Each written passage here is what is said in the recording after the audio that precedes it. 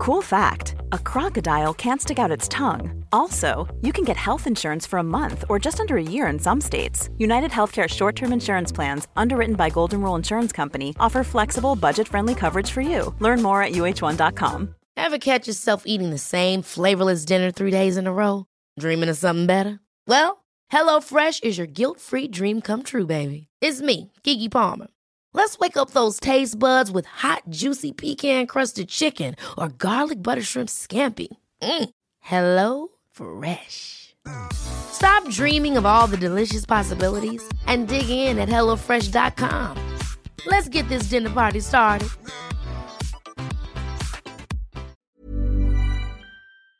Support Wrestle Talk! Give us a subscribe. Making their way to the ring at a combined weight of undeniably sexy, hailing from London, the Wrestle Ramble Podcast! Hello and welcome to the Wrestle Ramble Podcast. I am Ollie Davis and I'm joined by Luke Owen. Hello, Swaff Nation, and a hello to you, Oliver Davis. How the devil are you? I'm good, Luke, because we, at the time of recording, are a mere 16 Patreons away from our 750 Patreon goal, where, upon reaching, we will start weekly NXT reviews of Wrestle Ramble. No, that's the wrong way round. We'll do weekly Wrestle Ramble reviews of NXT. Yes. Imagine if NXT reviewed Wrestle Ramble. Who would you want from NXT to review Wrestle Ramble? Mostly William Regal. Mm-hmm. And Pete Dunne just being silent. Good, actually. I think they're pretty bloody good, these lots. I think you do a better impression than I do. Whose impression is this? I've no idea. I don't know, it sounds like someone. It's a bit Cockney for anything. It's a bit EastEnders, isn't it? It's a bit EastEnders, yeah. I don't know. So we're very close to our Patreon goal, so please head over to patreon.com/WrestleTalk. And if you want to be one of our $25 and above, you'll get a shout out in next month's podcast, which you'll hear in this show, where we give people cheap pops unless we pull out the Hall of Fame ring again. Yes.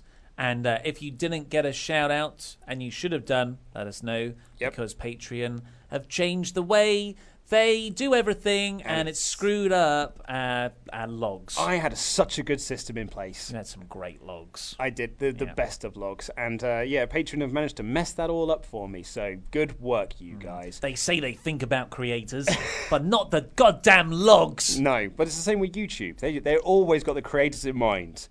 The ones that are at the tippity top of their creators, that's who they have in mind. And the people down the bottom, they couldn't give two F's about. Go donate on Patreon. We will be pestering you again at the end, just to remind So you. if you enjoy your Patreon plugs, you got a few of them today.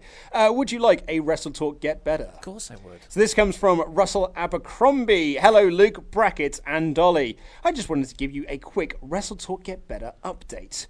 Now, this is a really funny, I like this, because he starts off the email to cut an extremely long story short, and then writes 8 paragraphs. Oh. So, that is a long email. Yes. To cut an extremely long story short, I've been in back-to-back pretty toxic relationships. I work about 2 hours travel away in the big smoke of Glasgow, with my extremely busy office plus packed bus and train journeys really exacerbating my deteriorating mental health. I live in a wee village outside of Kilmarnock, for non-locals the 15th biggest town in Scotland, and that change every day from peace to the craziness of working in Scotland's biggest city was hard to deal with. I thought he just said 15th biggest city.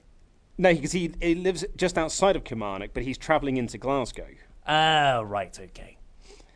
I had been putting on weight and was at one point sitting at 16 stone. Hearing you both talk about eating healthier and exercising more, followed by the great stories from other listeners, really urged me to get healthier. So I started eating a wee bit better and started cutting out fizzy drinks. The weight started dropping off, and the thing that helped me a lot was the discovery of South African tea Yerba Mate. Oh my God. Yerba Mate. Yerba Mate tea. Yeah? Which should be drunk through a weird straw, and I've got one. It tastes horrible. Oh, yeah? I'm glad you like it, Russell, but it tastes like flaxseed oil. Oh, God, I tried so hard. This might be the most hipster thing you've ever said in your life. Yeah. I think I'll find it actually tastes like flaxseed oil. Flaxseed oil, or just bat piss. I don't know what piss tastes like. Yeah. But you'd flaxseed oil is the closest thing in my head that tastes like piss. It's naturally high in caffeine. This is back to Russell here. It's naturally high in caffeine and doesn't have the same come down as coffee or energy drinks. E.g., it's also an appetite suppressant, so that helps in terms of eating too much. I brew it in my loose leaf teapot with some fresh ginger and a slice of lemon. Oh, check out Russell. For me, Wrestle Talk Get Better. I think that makes you the healthiest person in Scotland. It's brewed with iron brew. Yeah. And deep-fried Mars bars. I'm trying to think of other Scottish stereotypes that I can pull out. Did you see there were a lot of Scottish people who were really annoyed with Avengers Infinity War?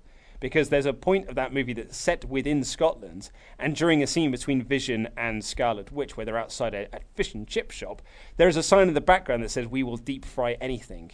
And a lot of Scottish people are trying to claim that Marvel Studios put that sign there because no place in Scotland will actually deep fry anything. That's a horrible stereotype, and we shouldn't be perpetuating it. What, so like I could go in with an iPhone? Well, they would deep deep fry it for me. If you want to eat it, yeah. Maybe that's our new channel. Will it deep fry? Sunday Brunch did it on Channel 4 for a little bit. Oh, did they? Yeah, they did it as a weekly segment for a little while. I heard nothing but applause for that scene in Avengers from Scottish people. Oh, yeah? Because apparently it's very geographically correct. Yep. When that fight scene that happens over a few streets. Yes. People are like, yeah, that actually makes sense. My favourite thing about it is that the streets are completely empty. There's just no one around whatsoever because, as we all know, at 9 o'clock all doors are shut and no one just goes to the streets. But really, there's a lot of, somehow, women in very little clothing put a coat on. Jesus. Some leggings. Back to Russell's email. For me, Wrestle Talk Get Better wasn't just about physical fitness, but mental too. I completely agree with you. So in terms of that, I have a lot to thank you guys for too. After Ollie mentioned at the end... It is down to us, really, isn't it? After Ollie mentioned at the end of a Wrestle Talk news video that you were looking for new writers, I started scribbling away, and that lit the fire back underneath me, and had gotten out of my mental health was at its worst. I agreed to go back to uni to complete my journalism degree. Oh, wow. But considering how I was feeling, I'd pretty much written off actually doing it. Now I fully embrace my return to higher education as a mature student this September, which is the month we're in now. Holy moly, that's great news, Russell. My doctor very kindly signed me off sick until the start of my course, and I've been using that time to do more walking in the lovely area of the world I'm lucky to live in. And what goes better with a long trek than a wrestle ramble? Hey. In the last few days, I went on a 15-plus mile trek up Loudon Hill, which is a volcanic outcrop that looks over the whole Ayrshire Valley all the way to the sea and Isle of Arran beyond, and another 10-mile walk the following day to a plantation that looks over the other side of the valley. And of course, wrestling was a big part of my treks, with the Bella Twins socks taking pride of place. Here are some pictures from my walk, which features my lovely furry friend Daisy. So yeah, thank you to you guys and the rest of the Swap Nation for helping motivate me, and to anyone else going through a tough time without wanting to come across all John Cena, never give up. Things do get better and life does brighten up. Focus on the things that make you happy and get through the tough days as best you can. Love you guys, bye. And that is from Russell, and he has sent us some Russell. Lovely photos of his walks. Now, unfortunately, the skylight is shining upon my laptop, and there's Daisy there. Are you okay, Luke? Because you famously hate dogs. I don't hate dogs. You literally once said, I hate dogs. And now you get annoyed at people for claiming you hate dogs. Yeah, I know. But anyway, there's Daisy again. Lots of pictures of Daisy. And that's a lovely panoramic shot. One, yeah. Fantastic. And there he is. And there's Russell. Good lad. Russell. What a beautiful place to live. Absolutely. Well done you, my friend. But again, wrap up warm. It looks chilly. Well, yeah, it could be. Maybe he's fine. So thank you very much for that. I'm trying to see if I can... No, I'll save that till the end. And I'm going to meet... No, actually, no, I'm going to go to the end of the show, I think, actually. Okay. I'm going to leave these for the end of the show. So, please enjoy the show. We are going to be talking about SmackDown, of course, opening with that Samoa Joe AJ Styles segment that closed off the show. And before anyone says, I did like the show, I just want to preface that once again, but here it is. Wow, what a corking episode. You really liked this, yeah? I really, really liked it. I really like the Orton stuff. You know, stuff that's really solid, but nothing big or flashy. I thought that was the autumn. Sometimes I appreciate that more than the big shock twist angles. Yeah. So I really liked Orton's stuff. I love the Becky stuff, although there are complications there. And the AJ Joe stuff, I really, really got invested in. Like all my critical capabilities were kind of turned off, and I was just there. I can totally see why people would not like it, because it was, if you step back, it's goofy, and AJ's acting wasn't the best. I, however, thought it was awesome. I really, really enjoyed it. Yeah. I enjoyed the show, actually. I thought it was a really, really decent show. I don't think I liked it as much as you did, but I did really enjoy this finale segment. Actually, I thought the stuff that I enjoyed in the show, I really enjoyed, i.e., really enjoyed this Joe segment, really enjoyed the Randy Orton stuff. I had a lot of fun with the R-Truth Truth TV opening segment. Yeah, I forgot about... And I enjoyed the Rusev stuff. Well, I was going to say, the highlight of the whole episode for me was the Rusev Day, love triangle, soap opera bombshell. Like, I had such a smile on my face throughout that whole segment. I loved every single second of it. Milwaukee. It's pronounced Milwaukee. Milwaukee, hey? Yes, but so with this Samoa Joe segment, which was the main event, which was the closing angle of the show. I do feel like I need to address this though. Shall we recap what happened first? Recap what happened. Okay, so it's a contract signing in the middle of the ring. Paige, who I'm pretty sure, has she removed that leather jacket since becoming SmackDown GM? It's pretty much stitched into her at this point. I don't think she's got anything on underneath. And this isn't me being kinky or ooh sexy. I cut. There's nothing. It's just a leather jacket. I'm worried that she's going to get chilly. So she's there in the ring. It's sort of been built up throughout the night. They've shown a clip of... Not a clip, but a video feed of Samoa Joe's dressing room. Or he's going to come out later. But they've actually seen AJ Styles in the flesh. AJ's there. He's like, you try and restrain me, but I want to sign this contract. I want to have this fight. Yeah. And Paige says, after what happened at Hell in a Cell, there is no other way to continue this feud without a no count out, no DQ match. Yeah, I guess. I think she's gotten confused with the main event of Hell in a Cell. Because that stipulation totally makes sense. Makes sense for that one, yeah. The Hell in a Cell match was called off because of a DQ finish. Yeah. Whereas the Joe AJ match that she's referring to, what finished with controversy because they didn't abide by rules. So it's like you need more rules. No, they did abide by the rules. Like AJ pinned him while tapping out. Yeah. So both men abided by the rules. So it's not like a no DQ. Well, I'm saying you almost need more referees. You need a second referee. That's or the logical step. Submission match. Yes, yeah. That would also be cool. So she's like, this is how it's got to be. We're going to have a no DQ match at Super Showdown. WWE Logic. And the contract signing. Yeah, and AJ comes out for it, and then she says, and now it's Samoa Joe, but no music, no Joe. And AJ Styles is like, well, this is just Joe, isn't it? It's just mind games. I'm expecting him to attack me from behind, because that's the way that Joe likes to operate. I liked that. I really liked that, because it just made it all feel like, okay, the normal stuff is being addressed, and it's not going to happen. So this, like, from that moment when AJ looked behind him and said, well, he's not behind me, it's like, okay, this isn't play-by-numbers stuff. Yeah. And I started to get play excited. By numbers. Play by numbers. Those famous play by numbers. You not play any of those games? Well, I mean, only when I was a kid. I was more into maths than you.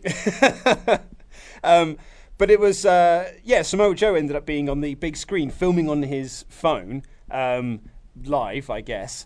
And turns out he was at AJ Styles' house. Well, when Joe turns up on the screen, AJ's like, there he is, there's the big guy, haha. And he leans over and he signs the contract. Not like as soon as Joe appeared with the phone in portrait mode. Didn't even do it landscape. Realism. The ultimate heel. Yeah.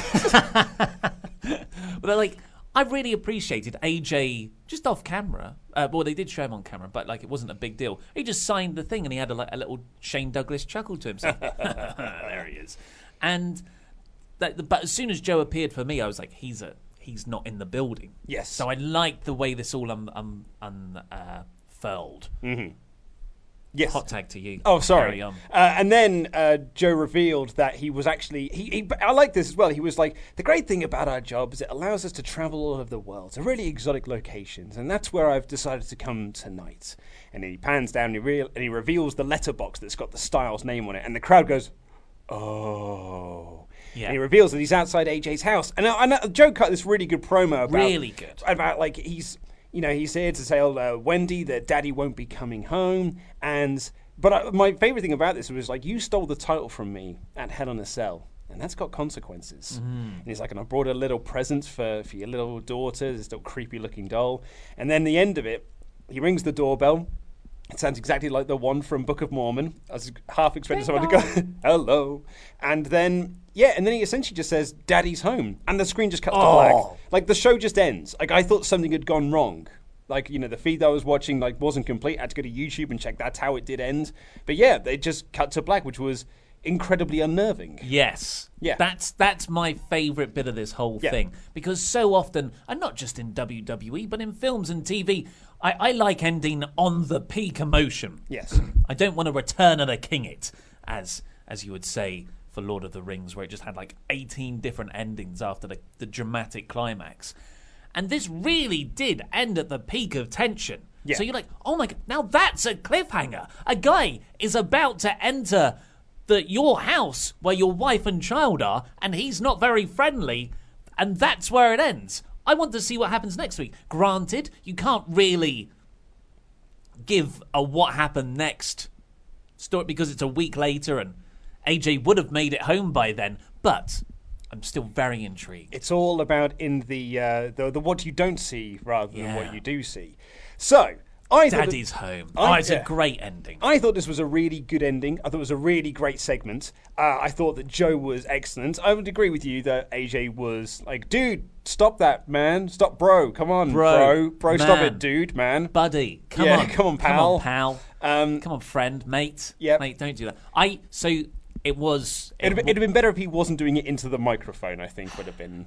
Yeah, it wasn't the best, but I quite liked AJ's acting. I'm not gonna defend it, but for me, I thought he was getting across quite a good amount of fear, and that fed into Joe's line, which was another spectacular delivery, where he said that what you're feeling right now, helpless, scared, full of fear, that's exactly what you're going to feel when I take the title from you. Yeah, and it just Joe's performance throughout is.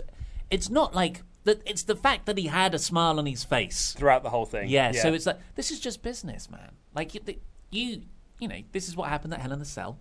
It's got to be this way. I'm sorry, but yeah, Daddy's home. Yeah. Oh, ding dong. Loved it. Here's my thing though, because I know what people will say, you're too negative. I liked this segment. I thought this segment was great. I just want to preface, I thought this segment was great. This segment should have been a few weeks ago when Joe said he was going to be going to AJ Styles' house, which ended up having no payoff.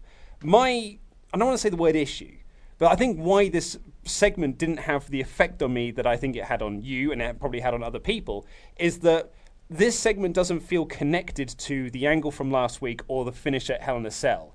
This angle feels like a relic, a leftover from the previous version of this feud, which was all about Joe infiltrating AJ's family. But like at Hell in a Cell and last week, it felt like they'd really dropped that stuff. Because it's like AJ wasn't this angry, relentless, this guy who's just like, he doesn't have a care in the world because he just wrestled a normal match at Hell in a Cell. And they had that really controversial finish. And then last week, Joe sort of attacked from nowhere and AJ Styles got the better of him. Again, not showing this. Maybe you could argue that it's Joe trying to go back and get into AJ's mind again, but for me it felt more like a step back in this feud rather than a step forward. Despite how much I thought this was great, and I did think this was great, it felt like it should have been 3-4 weeks ago in the build-up to SummerSlam or in the build-up to, if you wanted to still do it, in the build-up to Hell in a Cell. But I think since then we sort of moved past that. I totally agree. It's a WWE thing, and weirdly more of a SmackDown thing, I'd say. It's because Road Dogg thinks this is Pulp Fiction. Where they're telling everything out of order. Yeah, they do tell stories slightly out, and maybe they're thinking this is a really multi-layered, complex narrative we're weaving where, you say something one week and then it comes up again a few weeks later. It's like, well, you can have that intention, but that's certainly that's not what's happening on the screen. You're not telling a story that well. So I do agree. It would make a lot more sense, and it would probably feel more dramatically impactful. Yeah. However, I think the best way to tell this story is not have AJ and Joe locked in, just that all their segments are together for the last 8 weeks. But you have this segment now in the feud when you've almost forgotten that Joe made that threat.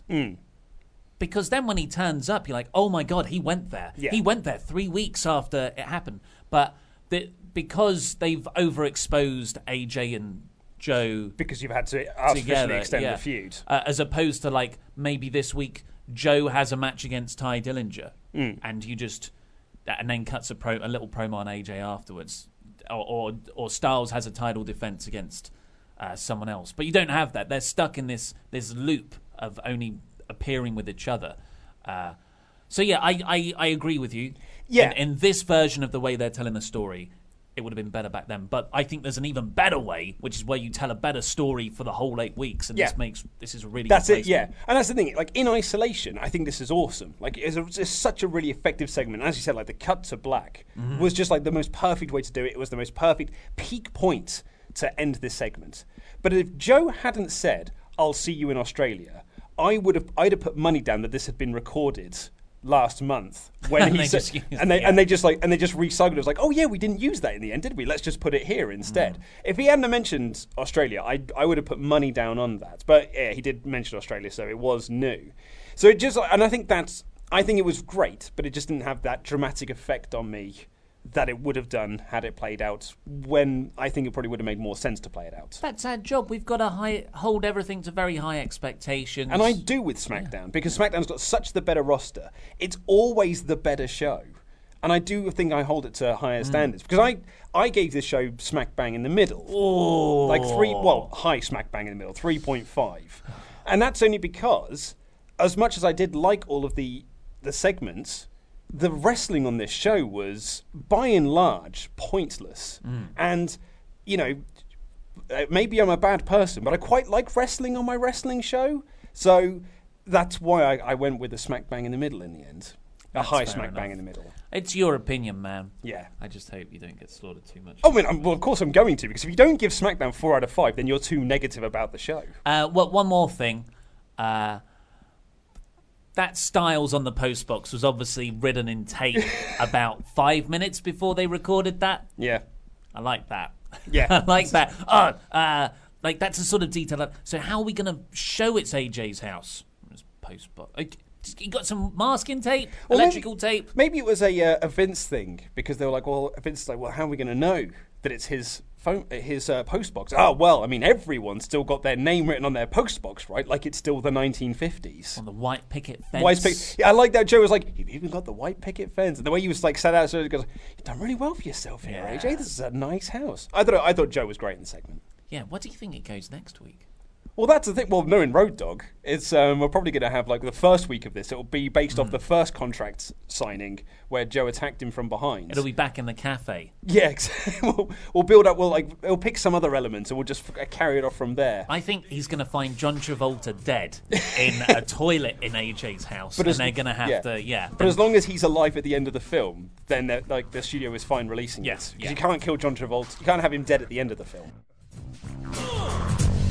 Diggity dog. Breaking. Diggity dog.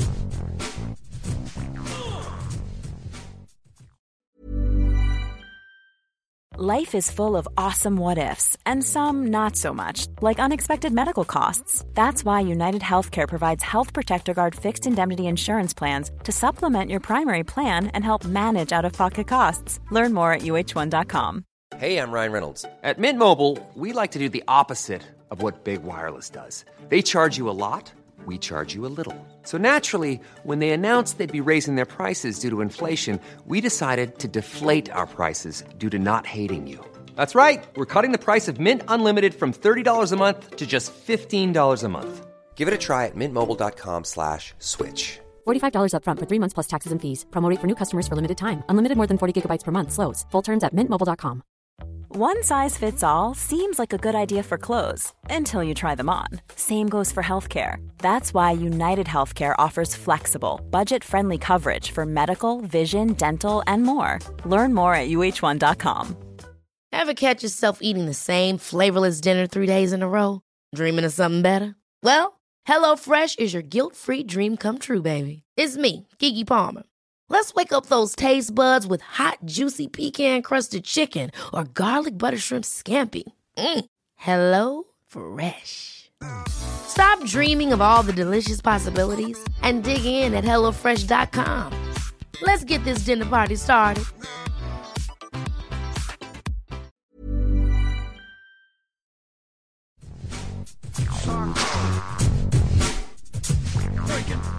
So no one really commented about the cheap pops. I thought this was going to get over. I had quite a fun time. Yeah, I thought cheering and clapping makes you happy. Well, I was going to say, I very much enjoyed it. Someone thought I was taking the piss, but I thought it was a really fun way to do it. It's just got a mean, sarcastic face. I think that's what it is, yeah. There's just people who just don't like me in general anyway, but I think this is a really fun way to celebrate our pledge hammers. Even the person who just said, I turned off as soon as you started the Patreon thing because I was boring. I thought it was boring. You can skip ahead. You can skip ahead. That's what the timestamps are for. So, yes, this is because I have forgotten to bring the Hall of Fame bell, where we usually give the Patreon Hall of Fame rings from. So we're just giving cheap pops instead. If you want a cheap pop on this show, then please go over to Patreon and pledge $25 a month or more, where you'll also get your own wrestling nickname and 2 bonus podcasts a month, which are horrendously long. They are in depth. Yeah. We have a 4-hour review of TNA Unbreakable, which is an hour longer than the pay-per-view itself. And we usually go about sort of between 3 and 4 hours for the Ramble Club, top 5 matches of the month. It's just 5 matches we're talking about. In 4 hours. We really... Too in-depth. I would almost say it's too in-depth. Yeah. But that's, that's what we want. That's what we want to give you. Absolutely. So thank you. They drew first blood, not me, Grace Rambo.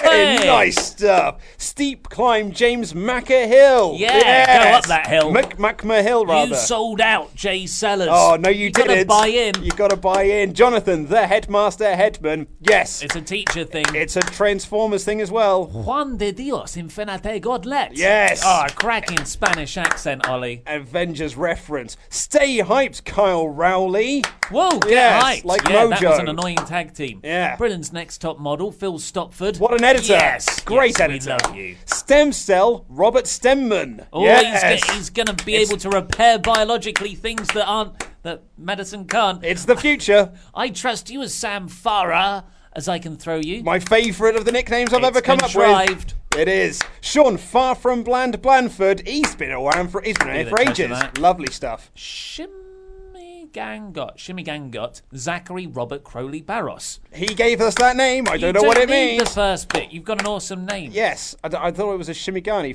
thing at first. The guy was called T. Lee, so have a cup of tea, Lee. Yes. There needs to be a comma in there. British. The real true heel, Lembren. Also been around for a long time. Like Lovely stuff. The real deal sex appeal, Andy Puckett. Not a name I gave him, as his own. Yeah, go for it. Cordina Travis Webb. Yes, yeah, lovely. That's a nice Spider-Man thing. Here's some new ones. These are like brand new $25 backers. All... I think all of them from now on are brand new to this month. Welcome to the club, people. And I nearly said chaps, but that's... Absolutely. Well, welcome to the club. We're going on a Brian Hunt League.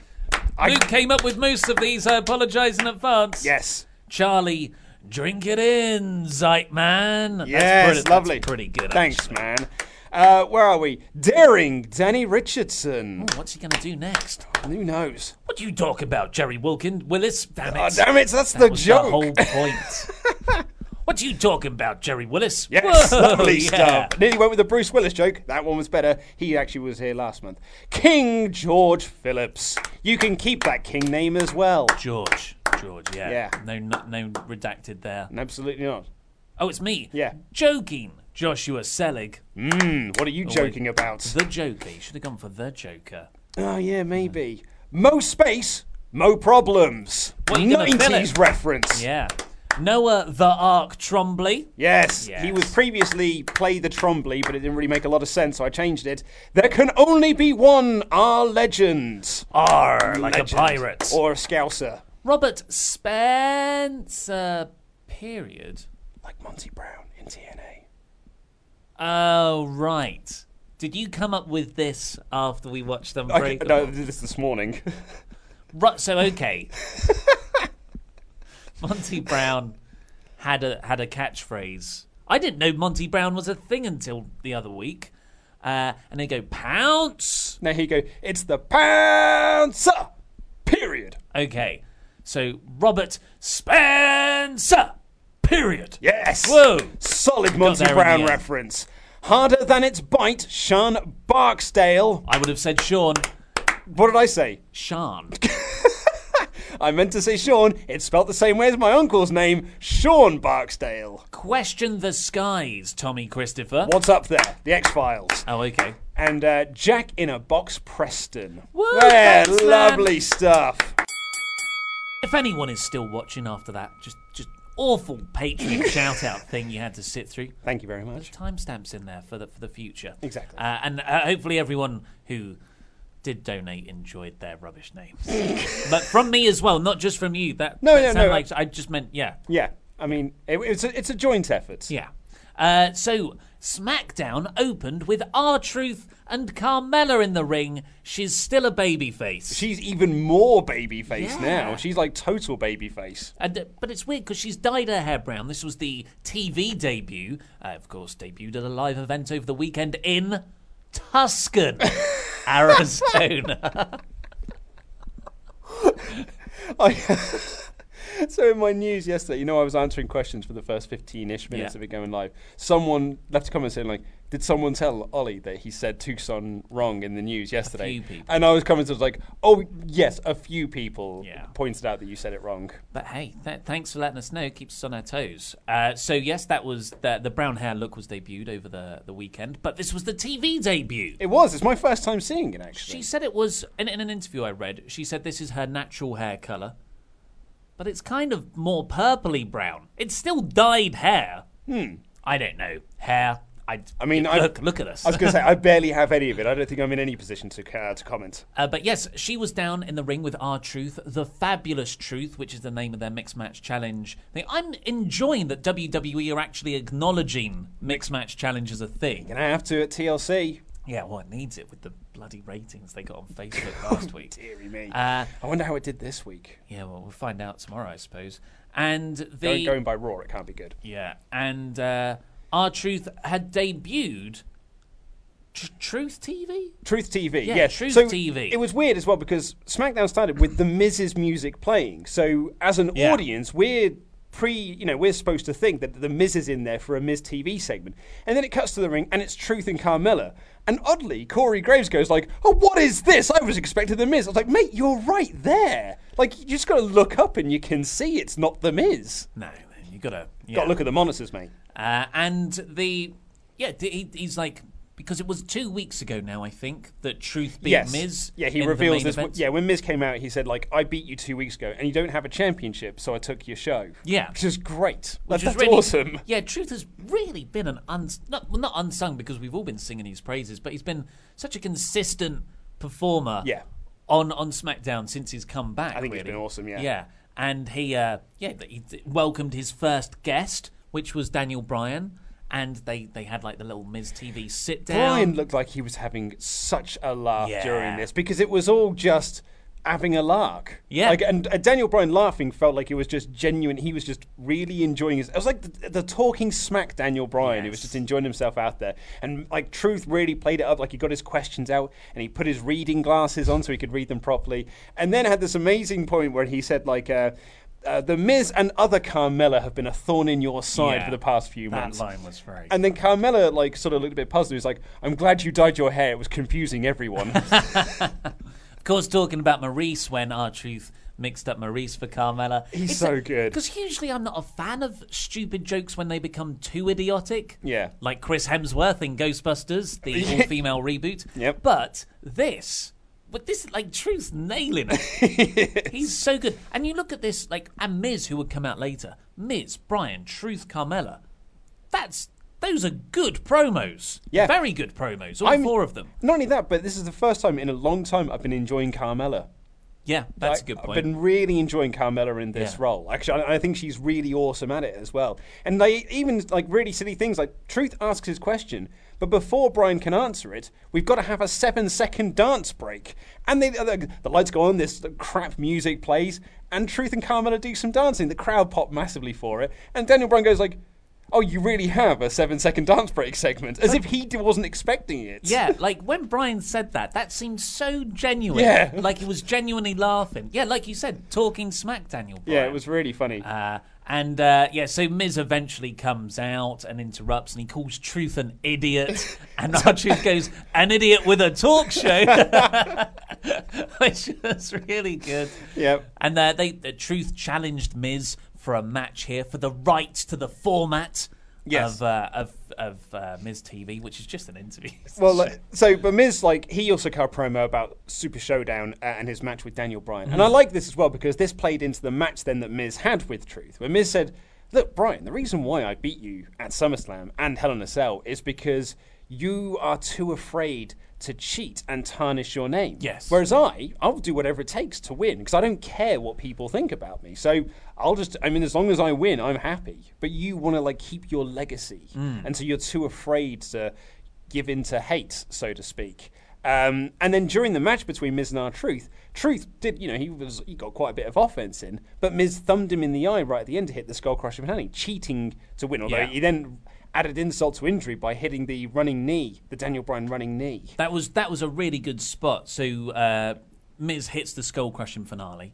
That's the match done, really. Daniel Bryan's on commentary. But as soon as that lands, Miz is already looking over at Bryan with just this sick smile on his face.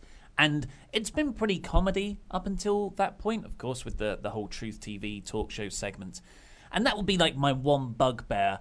When you ask, if you would ask me at the start of the year, if Bryan would ever return to the ring, and if he did have that long-running blood feud with The Miz, do you want to see intergender tag matches? Do you want to see comedy around it? I would have said no, and to be honest, I still feel that way. Yeah. But this was fine because the comedy was so good, and it ended on a serious note. I'm not really that annoyed by it. Yeah. But Miz hits the skull-crushing finale. He's got staring Bryan down.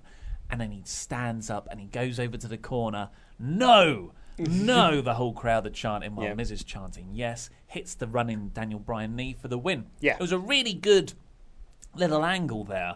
Yeah, I thought it was a really good angle.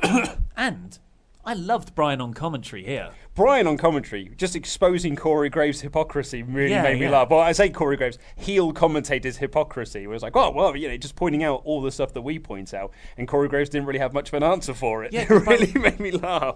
Bryan's stance was like, but you're a Miz guy. Like, it makes sense why you would say that. But you always side with Miz. And I was like, yes, this is... Yeah. Why can't the babyface commentators be credible? Yeah. You're just like being a good...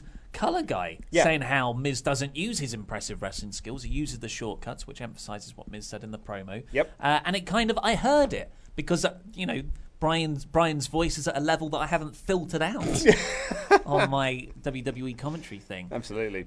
Also, just before this match, when Truth challenges Miz, Miz is just about to reply, and then they do another dance segment. Yeah. And Miz goes backstage. I thought this was another thing this episode did quite well. It's fleshing out. Builds a world. Yeah, behind the scenes where people talk to people outside their feuds. And Miz goes straight up to Paige, who's just waiting there. Waiting in the wings. But what was she doing? Well, she was waiting there to tell Miz that he had a match. But she was staring off into the distance. And then Miz walked in. Waiting for her cue. Yeah. And then they spoke, and Paige never really looked at him. Well, you've got to be facing the camera, And otherwise then- it's unnatural. And this looked very weird. Go back and watch it. I thought it looked really strange. And then Miz walks up. If there was like a little TV setup next to them, That with you can some also watch producers, awkwardly, yeah. But there wasn't. It was just like Paige was standing there like a Well, mannequin. That will reveal that Shane McMahon's been there the whole Oh, time. yeah. She's probably like, I cannot move because I'm only wearing a leather jacket and I don't want to have a nip slip. Absolutely not. But we also got clips from earlier in the day with Charlotte having a photo shoot, but then Becky appears from nowhere and attacks her. I like shouting at the photographer, do you want to get a photo of this? Yeah. As she continued to beat down Charlotte and then demand the photographer take the champ's photo instead. And Todd Phillips announces that Charlotte has been evaluated by the doctors and sent home due to the beatdown. Todd Phillips, obviously, busy on SmackDown commentary, but also directing that Joaquin Phoenix Joker movie. He's a busy man at the moment. So Becky's a heel. Yeah, well, of course she is. Yeah, you're missing the point, Ollie. No, they want you to think that she's a heel, but really, they know she's a babyface. And they're just working you. Yeah, it's just the same way that Daniel Bryan was always meant to win the title at WrestleMania 30. So I don't know why WWE is still pushing Becky as such a mean heel. Mm-hmm. Like I like her attitude. I wouldn't actually change much of her character. It's just the commentators being so damning of her. It creates an awkward dynamic where you're rooting for someone quite naturally, and people are telling you don't root for them in a not in a anti-establishment way. It's muddled. And this is the thing, is I know a lot of people can do the Stone Cold comparison and say like, well, Austin was a heel, but like I really think we need to shut this narrative down because Austin was a badass, but he was pushed as a babyface. Like, when he was champion, he was always going against heels. Taker was a heel. Kane was a heel. Mankind was a heel. Dude Love was a heel. Vince McMahon was a heel. The Rock was a heel. Like, he was going up against heels as a babyface.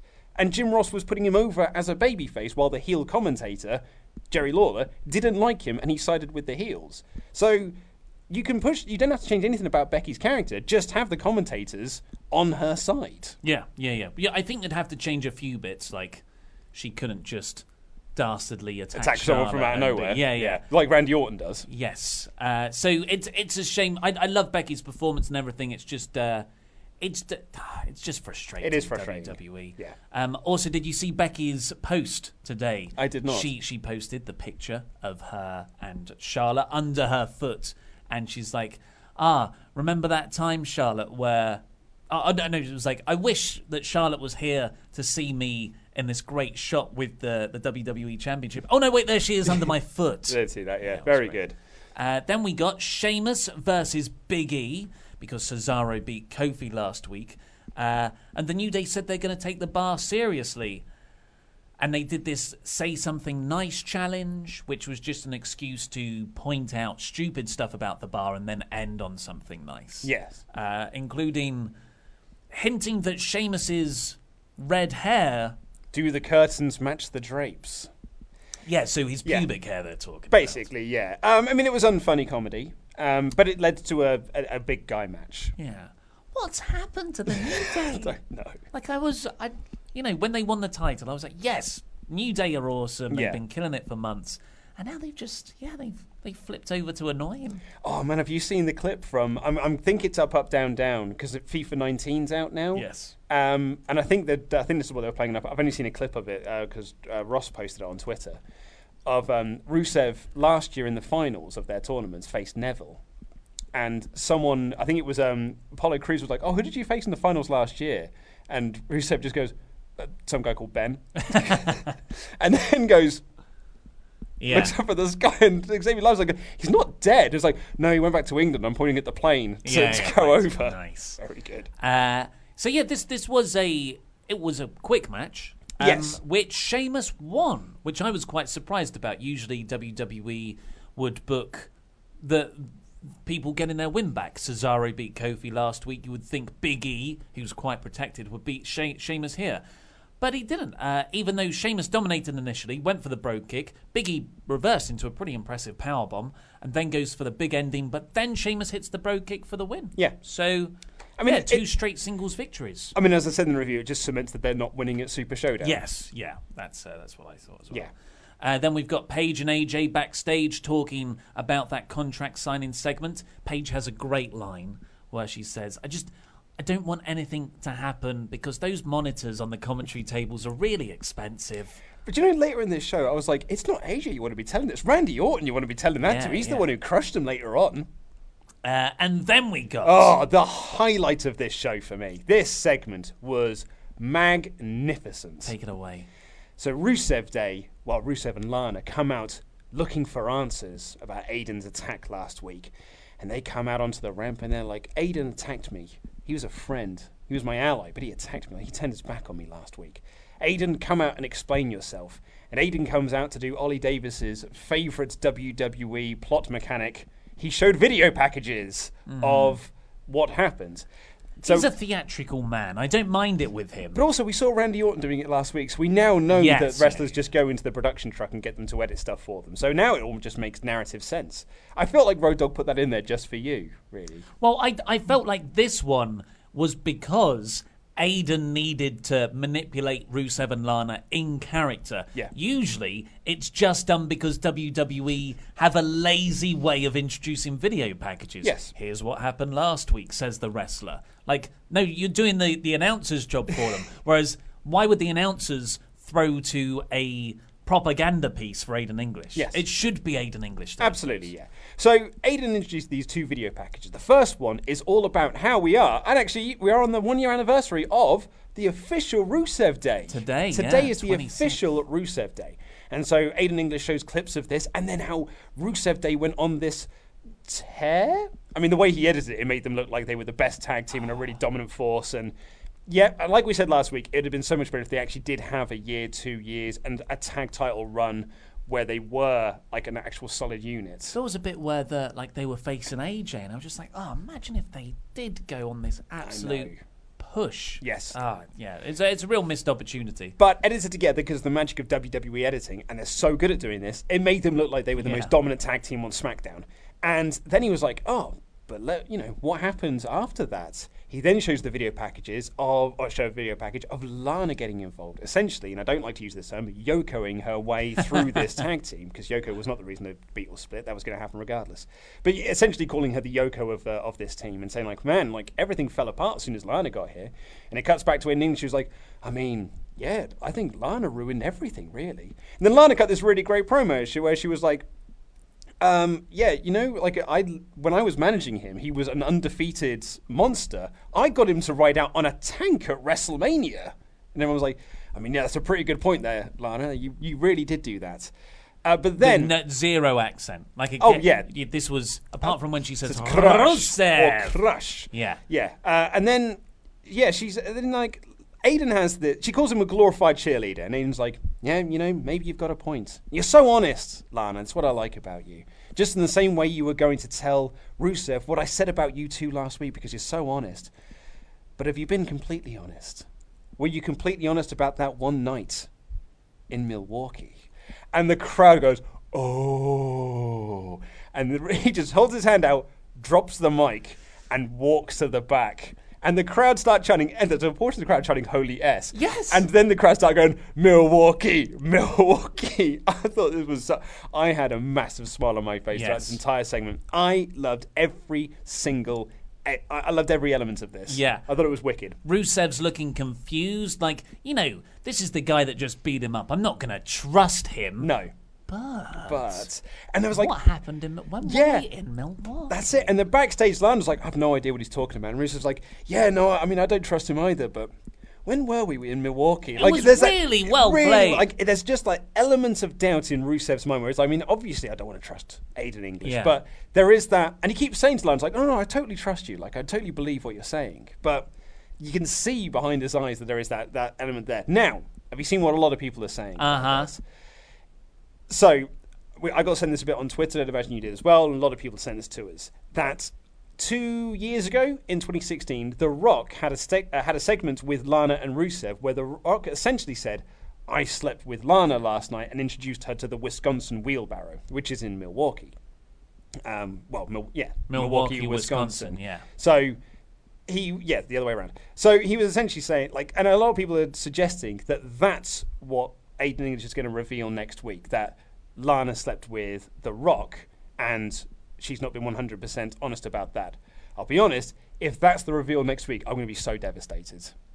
Why? Because I don't want that to be the reveal. I want it to be something. This is a love triangle, not a love square. Well, I don't, because The Rock's not coming back unless he is a SmackDown 1000. But even then, that will make the whole feud about The Rock. Yes. And I want this feud to be centered around these three. But I don't necessarily agree that it should be. I don't know how they can pay this off. Because Aiden even said, I've got video footage next week. And it's like, well, what's that video footage going to be that's narratively satisfying and no one feels shortchanged? It shouldn't really be Aiden who's done the sleeping, because that's just a bit too convenient. This is 2 years ago, a year before Rusev Day was even a thing. Why would Lana? And it's just it's clunky and contrived. So I do like the idea of it being someone who isn't Aiden. Yeah. Because then it's like that justified heel where he always knew that Lana was going to be a problem. And he was almost trying to bring Rusev away from Lana because he found this thing out. But at the same time, like, how do you... Well, that's it, yeah. How do you, like, keep everyone... How does everyone end up being more over in their respective roles? I completely agree. And if it is the Rock thing, I mean... I think it's because I just want it to be these three involved. And I think that with it being the Rock thing, it almost adds an element of comedy to it, which I don't really want in this feud. Personally, I don't think that really needs it. It's a huge Deus Ex Machina. Yeah, and I also just feel like it kind of like... then the feud isn't being taken seriously. It's just like, well, this is a pre-show feud, so let's treat it as such. And it reminds me a little bit of... when they did the Who Ran Over Stone Cold Steve Austin storyline way back when, there was a pay-per-view when Austin made his return, and Shane McMahon came. I know who ran over Stone Cold Steve Austin, and I've got video evidence of it. And he shows a video clip from a pay-per-view from a couple of years ago where Steve Blackman nearly ran over Ken Shamrock, and he's like, "Look, it was Steve Blackman all along. He's got prior on this." And Austin's there going like, "I mean, I know it's not Steve Blackman." And Steve Blackman comes out, and Austin beats up Steve Blackman. And like, it was just played as a real comedy segment. And at the end of it, that's really narratively unsatisfying. Yeah, it's not a great payoff if it's the Rock thing. That's what I'm saying. Yeah, definitely. But I don't know. Hopefully they've got something. I'm really hoping they have that will work. But yeah. I don't know what that thing is. Neither do I. And that's why I'm very excited to watch next week's show. Or trepidatious. Well, no, actually, I'm excited. I'm genuinely very excited to watch next week's show. It was by far my favourite thing on this show. And they played it in several segments as well throughout the show. Not to make you too worried, though, about this being a whole joke. It's not like it cut... And this was my one bugbear with the whole thing. It goes to commentary after that Milwaukee mic drop. That's difficult to say. And Corey Graves is just got this huge smile on his face, and he's on his phone going, "Oh my God, this is huge. What big gossip. Ha, ha, ha." I'm going to start texting my sources. Yeah, and he really, egged it up as a comedy thing. So maybe I don't know. But then like you said, to make SmackDown feel like more a lived-in universe backstage, like it's a real life thing, as opposed to when people just walk out from the Titantrons or awkward backstage segments. Becky walks in on Lana and Rusev having this kind of disagreement where Rusev is just, "When were we in Milwaukee?" and Becky just walks up and goes, "Milwaukee, eh?" Yeah. It's really great. And she's definitely positioned as a heel. Yeah. Just another example. And this sets up Lana versus Becky for later in the show. And as Lana walks off, as Becky walks off, she just goes, "Milwaukee, huh?" Yeah, it's great. It's really good. You want to mind your Milwaukee business. Yeah, it's really good. We come back to the ring. The Iconics were about to cut a promo, but they got cut off by Naomi. Did you hear their new tag team name? Oh, no. So Naomi and Asuka are now officially a tag team, and Todd Phillips announced that they are officially calling themselves the Empress and the Glow. It's like they're not even trying anymore. But they had a match with Sonya Deville and Mandy Rose that, and this was set up from earlier in the day. This was the worst thing. This was bad. Where Asuka, she really likes Naomi's hair, and the Iconics, the Sonya Deville and Mandy Rose walk up, and they talk about hair or something, and that led to a match. The Empress and the Glow won, and it was nothing. The Iconics were good on commentary. That's because the Iconics are great. Yeah, and they were fun with Corey. Yeah, but this was rubbish. It's just so lazy because you've seen this other contrived out of nowhere friendship between Nia Jax and Ember Moon, and similar things happening here. Totally. Well, Asuka's on her own. She needs a friend. How else are you going to have a storyline?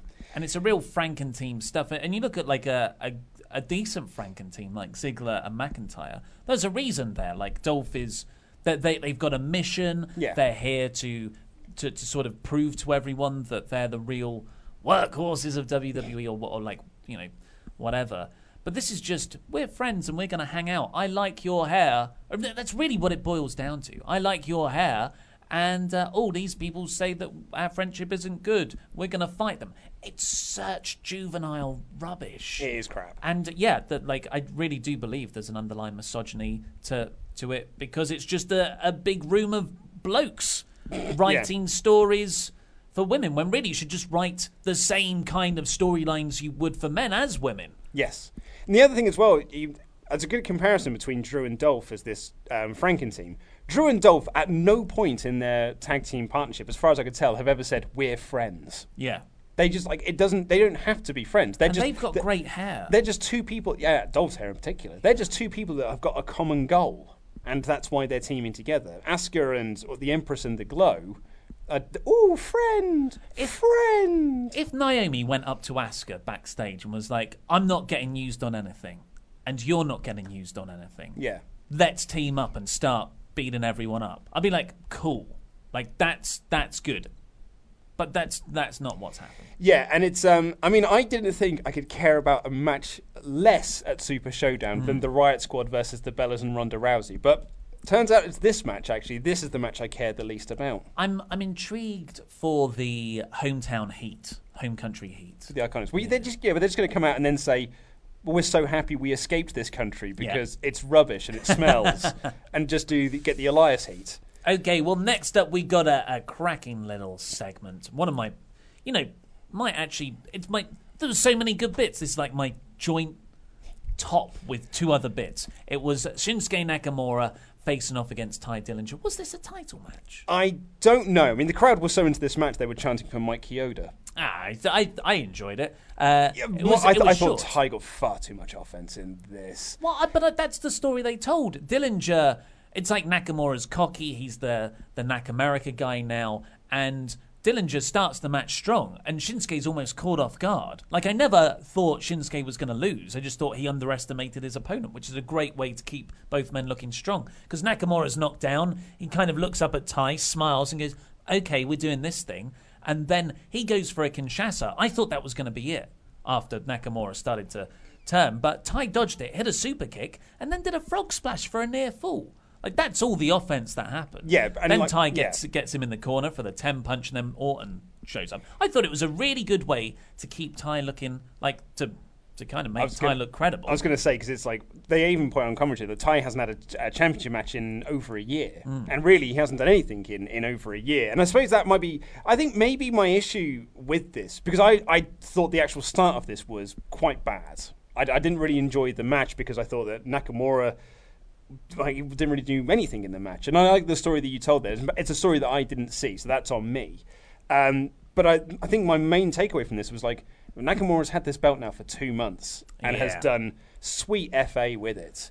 And that's a real problem. That it's a big title. At least it should be a big title. And it's Nakamura. Like, he hasn't even got a match at Super Showdown. There isn't a United States Championship match at that show.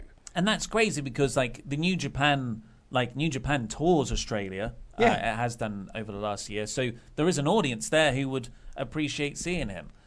He didn't have anything at Hell in a Cell. He's done nothing. He's got this new character of the United States of Nakamura, or Nakamerica, I should say. But it's nothing. Like, it's a nothing gimmick because you're not doing anything with it. It's just it's a nickname.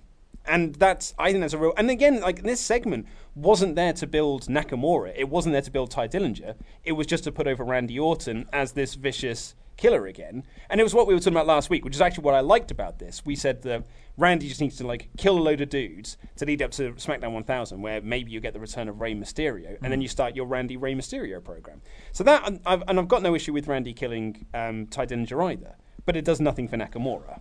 Okay, well, let me explain what happened, and then I'll say why that might not be the case. So Orton attacks Ty Dillinger as he's beating up Nakamura, and it's just an amazing beatdown. Randy Orton's very good at these beatdowns because he's just throwing people around with little regard for them as safely as he possibly can, and that's what's great about it. But it's not just that. It's like Orton, pulled Ty down and clobbered him with something, and then he just goes 1 with his finger, and then he does another move, 2. And he chucks him outside. And every move, he was slowly counting after the move had hit. And at the end, he drapes him on the apron and he hits a draping DDT to the outside. And then he just goes 10. And I thought that was such a neat way to structure a beatdown of Ty. Completely agreed. And then Orton walks off. He's done his job. Nakamura grabs his title and then looks back. And then hits a Kinshasa. So I just think it's weird how Orton keeps coming back to interfere in Nakamura matches. I think that's coincidence more than anything else. It could be coincidence just because that's the sort of mid-card level that Randy's in at the moment. Or this is actually, it might pay off with a reveal that Nakamura and Orton are in cahoots. I would be amazed if that was the case. So when I like a segment, I get very optimistic about the possibilities.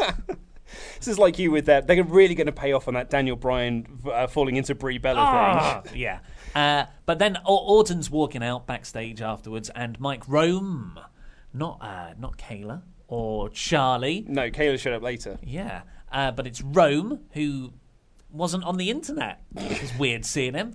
And he asks Orton why you attacked Ty. Is it because Ty is your next victim that you teased last week? And Randy brilliantly just goes, no, Rome, I think what it boils down to is that perfect 10 crap pisses me off. Great. Brilliant. Absolutely brilliant. I thought Randy was awesome in this segment. Yeah. I thought it was awesome. I must say that sounded like Vince McMahon challenging himself, because apparently they all hate that the 10 chants are a thing. Yeah, well, it's because it got over with the crowd and they didn't want it to, so Plus, of course they're going to hate it. It does take away from the drama of the match. If the really died off though. If the referee's doing the 10 count on the outside and people are just going 10, 10 for each one, I don't think it's a good chance. I didn't hate 10 as much as I hated people counting the next number up. That annoyed me much more than just people chanting 10. That was my fault. I used to do that. I hate myself. It's people like days, you. Yeah. But yeah, I mean, as I said, I thought the Randy Orton stuff in the segment was very good. I think my frustration with it comes with it's just another pointless moment for Nakamura. A filler week for Nats. And it came off the back of the Asuka segment as well. And then the next segment we got was a Becky Lynch and Lana match, where Lana took 95% of the match, and Becky just hits the Bexploder and wins. It wouldn't have hurt Lana for Becky just to job her out and just to be a squash match. But this wasn't a squash match. And that's why I think this kind of took away from a lot of my enjoyment of SmackDown, because this was 3 back-to-back matches, which I were these were all effectively pointless. And they didn't really do much for me. Well, I thought it paid off on the Becky Lana thing, paid off on it was set up earlier in the night. No, yeah, I know, but the match itself was pointless. Just because there was a setup and a payoff. At the end of the day, Becky's no more over. Lana didn't get anything out of it. Not only that, but Lana wasn't even selling the. You could have had Lana be so distracted by the Aiden Milwaukee mic drop, as you've now dubbed it. That's why she lost the match. But she didn't. She just wrestled like it was a normal match. And there was nothing that had been mentioned earlier in the night. So I wouldn't call that pointless, though. I just call that badly done in the large realm of the story. Potato. Yeah. I mean, I disagree about those. But it's those previous 2 segments. It's crazy to think at the start of this year we had 2 Asian Royal Rumble winners with Asuka and Nakamura. And look where they are now. Yeah. And we all thought, maybe Vince is catching on. That there's this Japanese wrestling resurgence. Yeah, no. But yeah, Becky versus Lana. Crowd chanting Milwaukee, which was fun. Becky wrestled this match like a total heel. Yeah. Lana goes for the early cover. Becky kick out of 1, rolls outside, stalls for time. Heel Macho Man or Bully Ray style. Yeah. So, it's she is definitely being told, everyone's being told in WWE that Becky's a heel, and all the fans don't want that. And there's a disconnect, and over time that disconnect's just gonna peter out into the middle, and she isn't gonna be as over. It's the way they like it. Yeah, it's like this is working, but it won't be working in 3-4 months' time. Whereas if you went with the grain off the back of that organic reaction when she turned or just got badass at SummerSlam, then everyone, she would be more over, is my argument. Well, I mean, you've only got to look at Rusev Day. Rusev Day was a chant that got over. They didn't want it to get over, so they just didn't do anything with them, and that just started to peter out. Yeah. And the commentators, again, were just saying, well, Becky's in no position to judge Lana with what she did to Charlotte. Come on.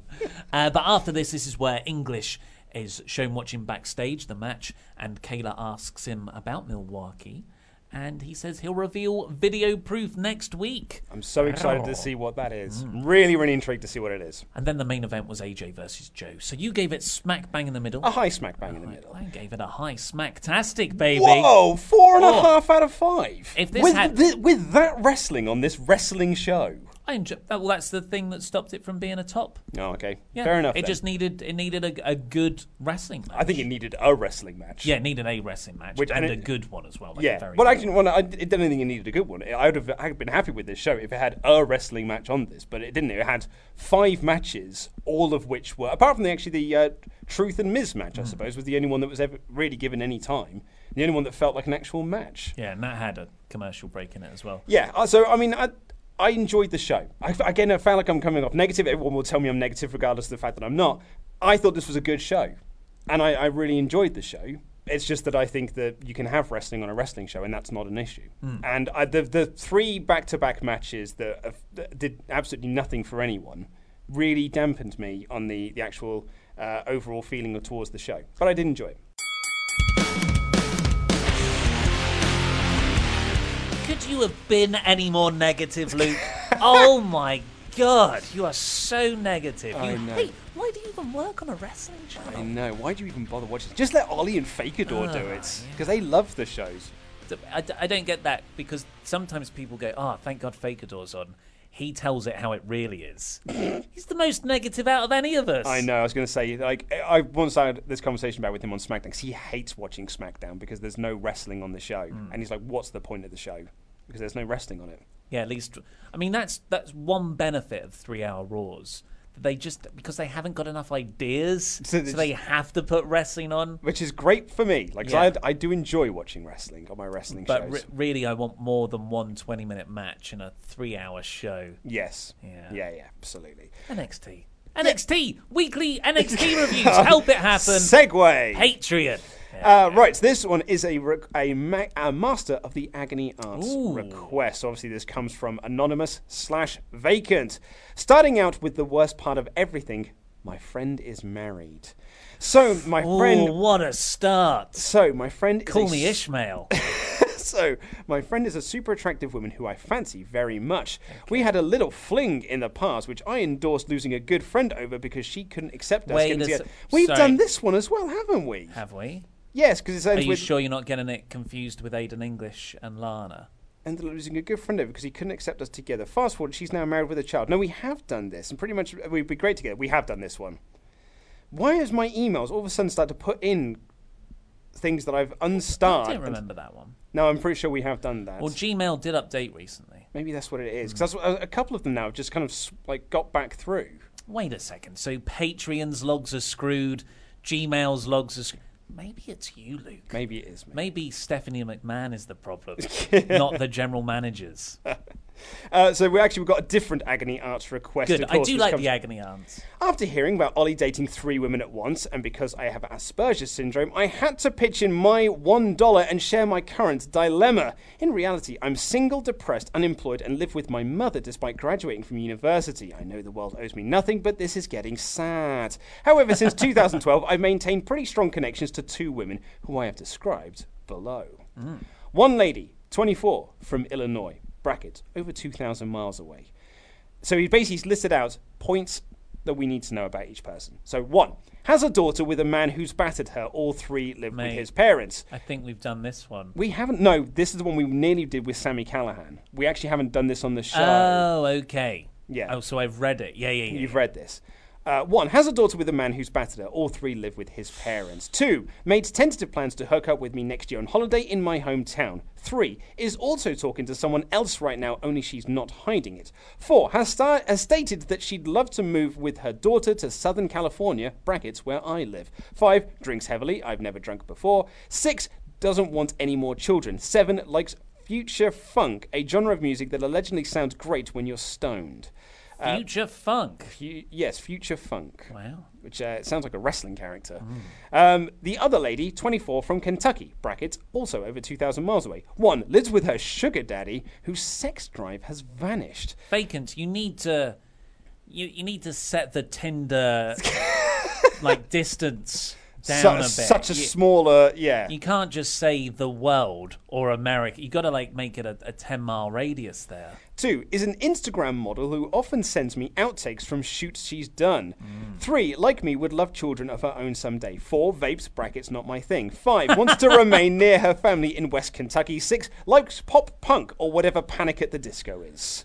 Of the 2, who would you be more inclined to date based on what I have shared? Any wisdom you guys can share would be appreciated. Hope you can make this funny. Too swapped, that's from Anonymous. I love the there's a few additions in there that are almost unnecessary.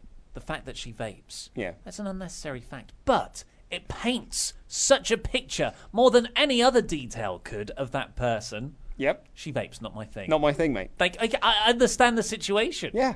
One of my good friends, one of my D&D compatriots, in fact, vapes. Not my thing. Yeah, not my thing. Not my thing. So I think there might be a third option here for you, because both of those sound like a hella drama. Yeah, absolutely. Hella drama. Hella drama to happen. Yeah, and, drama is time-consuming, and it feels fun sometimes. Or not fun, but it feels like whatever the exciting, but not good exciting, also bad exciting. Yeah. Do you want how are these going to play out? Just think. Do you want to be listening to future funk?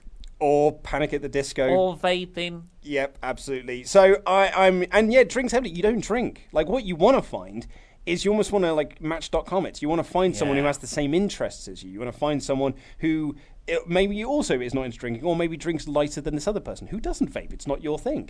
What you want to find is people who have the same interests as you, rather than just sort of pinning your hopes on 2 people that live 2,000 miles away.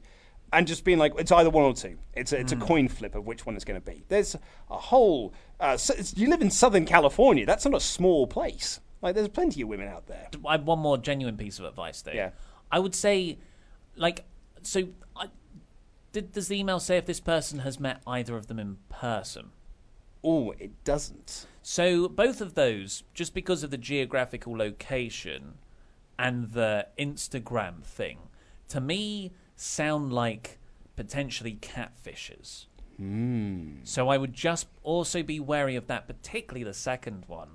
Just any kind of relation, if you haven't met them and their story is, I've got a sugar daddy and I'm an Instagram model and I send you outtakes. That sounds like a bit of a scam to me. And the other one, if you've never met them either, could also be a catfisher. So Absolutely. Yeah. I completely agree. This one is a Rusev Hey. Rusev Hey. Comes from Owen from County Tipperary in Ireland. Hi, Luke and Ollie. I've been an After Swafter for over a year now, and I really love both the Wrestle Ramble and the YouTube videos. Woo. I never had anything worthy of note to email you guys about. Until now. A while back on the podcast, you talked about a Swap Nation member meeting Keith Lee at an OTT show back in May. Well, I was at the very same show.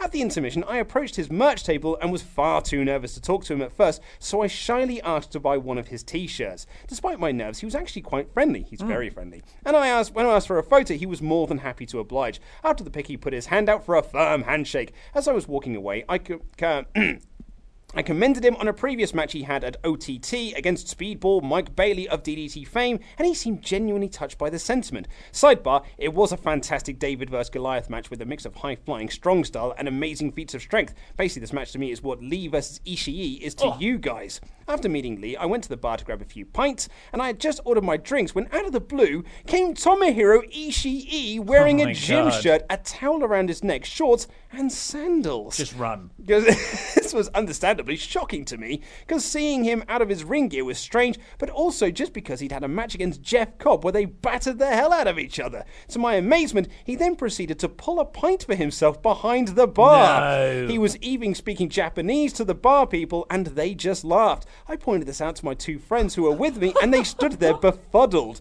Then the sound of the ring announcer.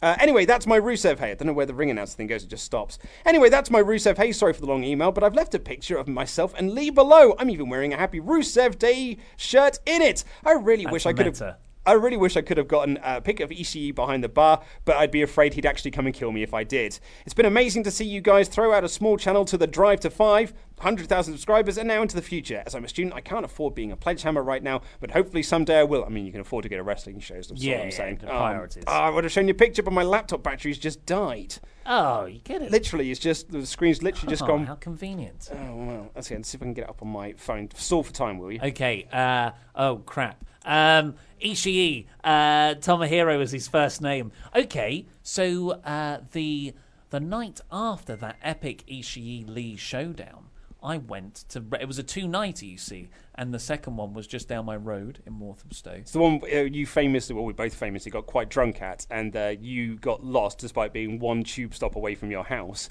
Not even a tube stop, a 10-minute walk. And I fell asleep on the tube and went from one end of the Victoria Line right the way to the other and woke up in Brixton. I like how famously is catching on here. This is an in-joke with a few of my friends where... No, we told the story on the show as well. Famous, but no, the word famously. Oh, I see, yeah. Famously. Yeah, it's famously. At that show, I approached Tomohiro Ishii the night after that excellent match, and I was quite drunk. Yep. And I asked for him to do a YouTube intro.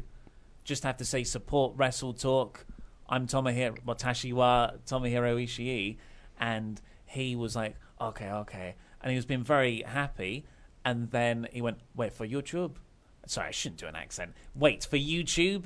And I said, yes. And he went, no YouTube. And I just felt like a piece of crap. I was like, I'm sorry I even bothered you. Oh, sorry, I ran away. Sorry, Mr. Ishii. Yeah. Found the picture. There he is. That's Owen with our boy, Keith Lee. That's good. And he went for the pink, it looks like. Got a pink shirt. T-shirt, yeah. Yeah, we've got the baby blue. Yep, we certainly have. Those are Keith Lee's favourite colours. Genuinely are. Baby blue and pink. Yeah. Baby pink, in fact. Baby pink. So we've got another quick Rusev Hey here from Daryl Perry. I wanted to share a happy Rusev. I know you're pointing the timer towards me, but we only went 8 minutes in the first half. So. And overall, this is 20 minutes now. Oh, yeah, I suppose you're still right. But anyway, I wanted to share a happy Rusev Hey with you. Do you remember when Vince McMahon was the ECW champion? No. It was like 2007. It was a very bad time. Okay. Well, during his reign, I went to a WWE SmackDown /ECW taping and saw an amazing fatal four-way involving RVD, Sabu, Tommy Dreamer, and The Sandman. Oh my God. After the show, I was amongst a crowd of people trying to see the wrestlers. In WWE? Yeah, it was like in their insane, ECW brand. At the start. Absolutely. Yeah, at the start of the ECW brand they did. And that's when Vince was ECW champion. It was a way to get Bobby Lashley over. They're still trying. Yeah. 10 years later, we're still going at it. Anyway, where are we? I was amongst a crowd of people trying to see the wrestlers as they left. I was able to briefly greet Tommy Dreamer, get a head bob from Bobby Lashley. He liked my Vince is an extreme sign. And best of all, RVD asked to look at my signs. The other side of the Vince is an extreme sign simply had the letters RV, and you guessed it, D. He then gave me the wrist tape he wore during his match that he had apparently just cut off. Gross. And he's actually got a quick wrestle confession. which is not from this show, but I'm going to do it anyway. Ollie is nodding at me again to wrap this up, but I'm not going to. When I was young, my dad would take me and my brother to wrestling shows and would occasionally play wrestle with us. I was a big fan of the Macho Man, and once when I was probably 8 or 9 years old, I decided to hit the flying elbow from the top rope, brackets, edge of the bed, and got my dad right on the nose. Nice. I don't think it actually broke his nose, but the match stopped because of the bleeding. You've got to work it stiff, brother. Lay it in there. A few months after the Is he not even strong style? Come on, Dad.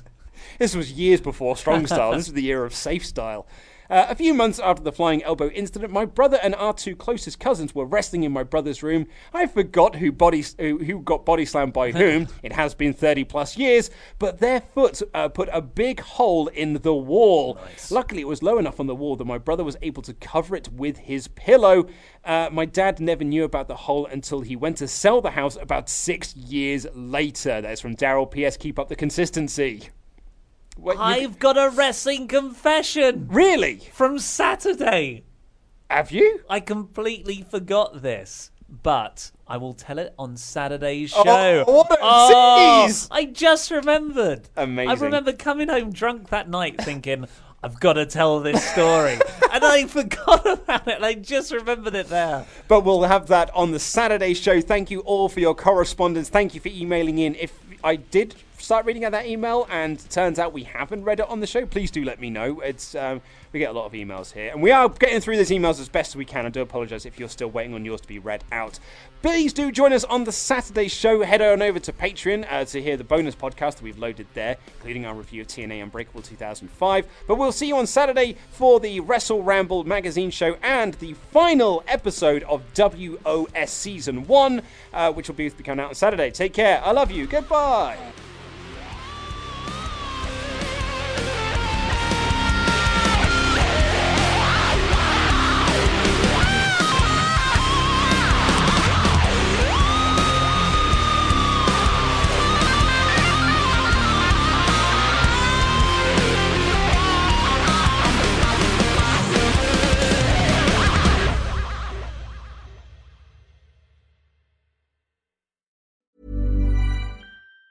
Planning for your next trip? Elevate your travel style with Quince. Quince has all the jet-setting essentials you'll want for your next getaway, like European linen, premium luggage options, buttery soft Italian leather bags, and so much more. And it's all priced at 50 to 80% less than similar brands. Plus, Quince only works with factories that use safe and ethical manufacturing practices. Pack your bags with high-quality essentials you'll be wearing for vacations to come with Quince. Go to quince.com/trip for free shipping and 365-day returns. Hi, I'm Daniel, founder of Pretty Litter. Cats and cat owners deserve better than any old-fashioned litter. That's why I teamed up with scientists and veterinarians to create Pretty Litter. Its innovative crystal formula has superior odor control and weighs up to 80% less than clay litter. Pretty Litter even monitors health by changing colors to help detect early signs of potential illness. It's the world's smartest kitty litter. Go to prettylitter.com and use code ACAST for 20% off your first order and a free cat toy. Terms and conditions apply. See site for details. Planning for your next trip? Elevate your travel style with Quince. Quince has all the jet-setting essentials you'll want for your next getaway, like European linen, premium luggage options, buttery soft Italian leather bags, and so much more. And is all priced at 50 to 80% less than similar brands. Plus, Quince only works with factories that use safe and ethical manufacturing practices. Pack your bags with high-quality essentials you'll be wearing for vacations to come with Quince. Go to quince.com/pack for free shipping and 365-day returns.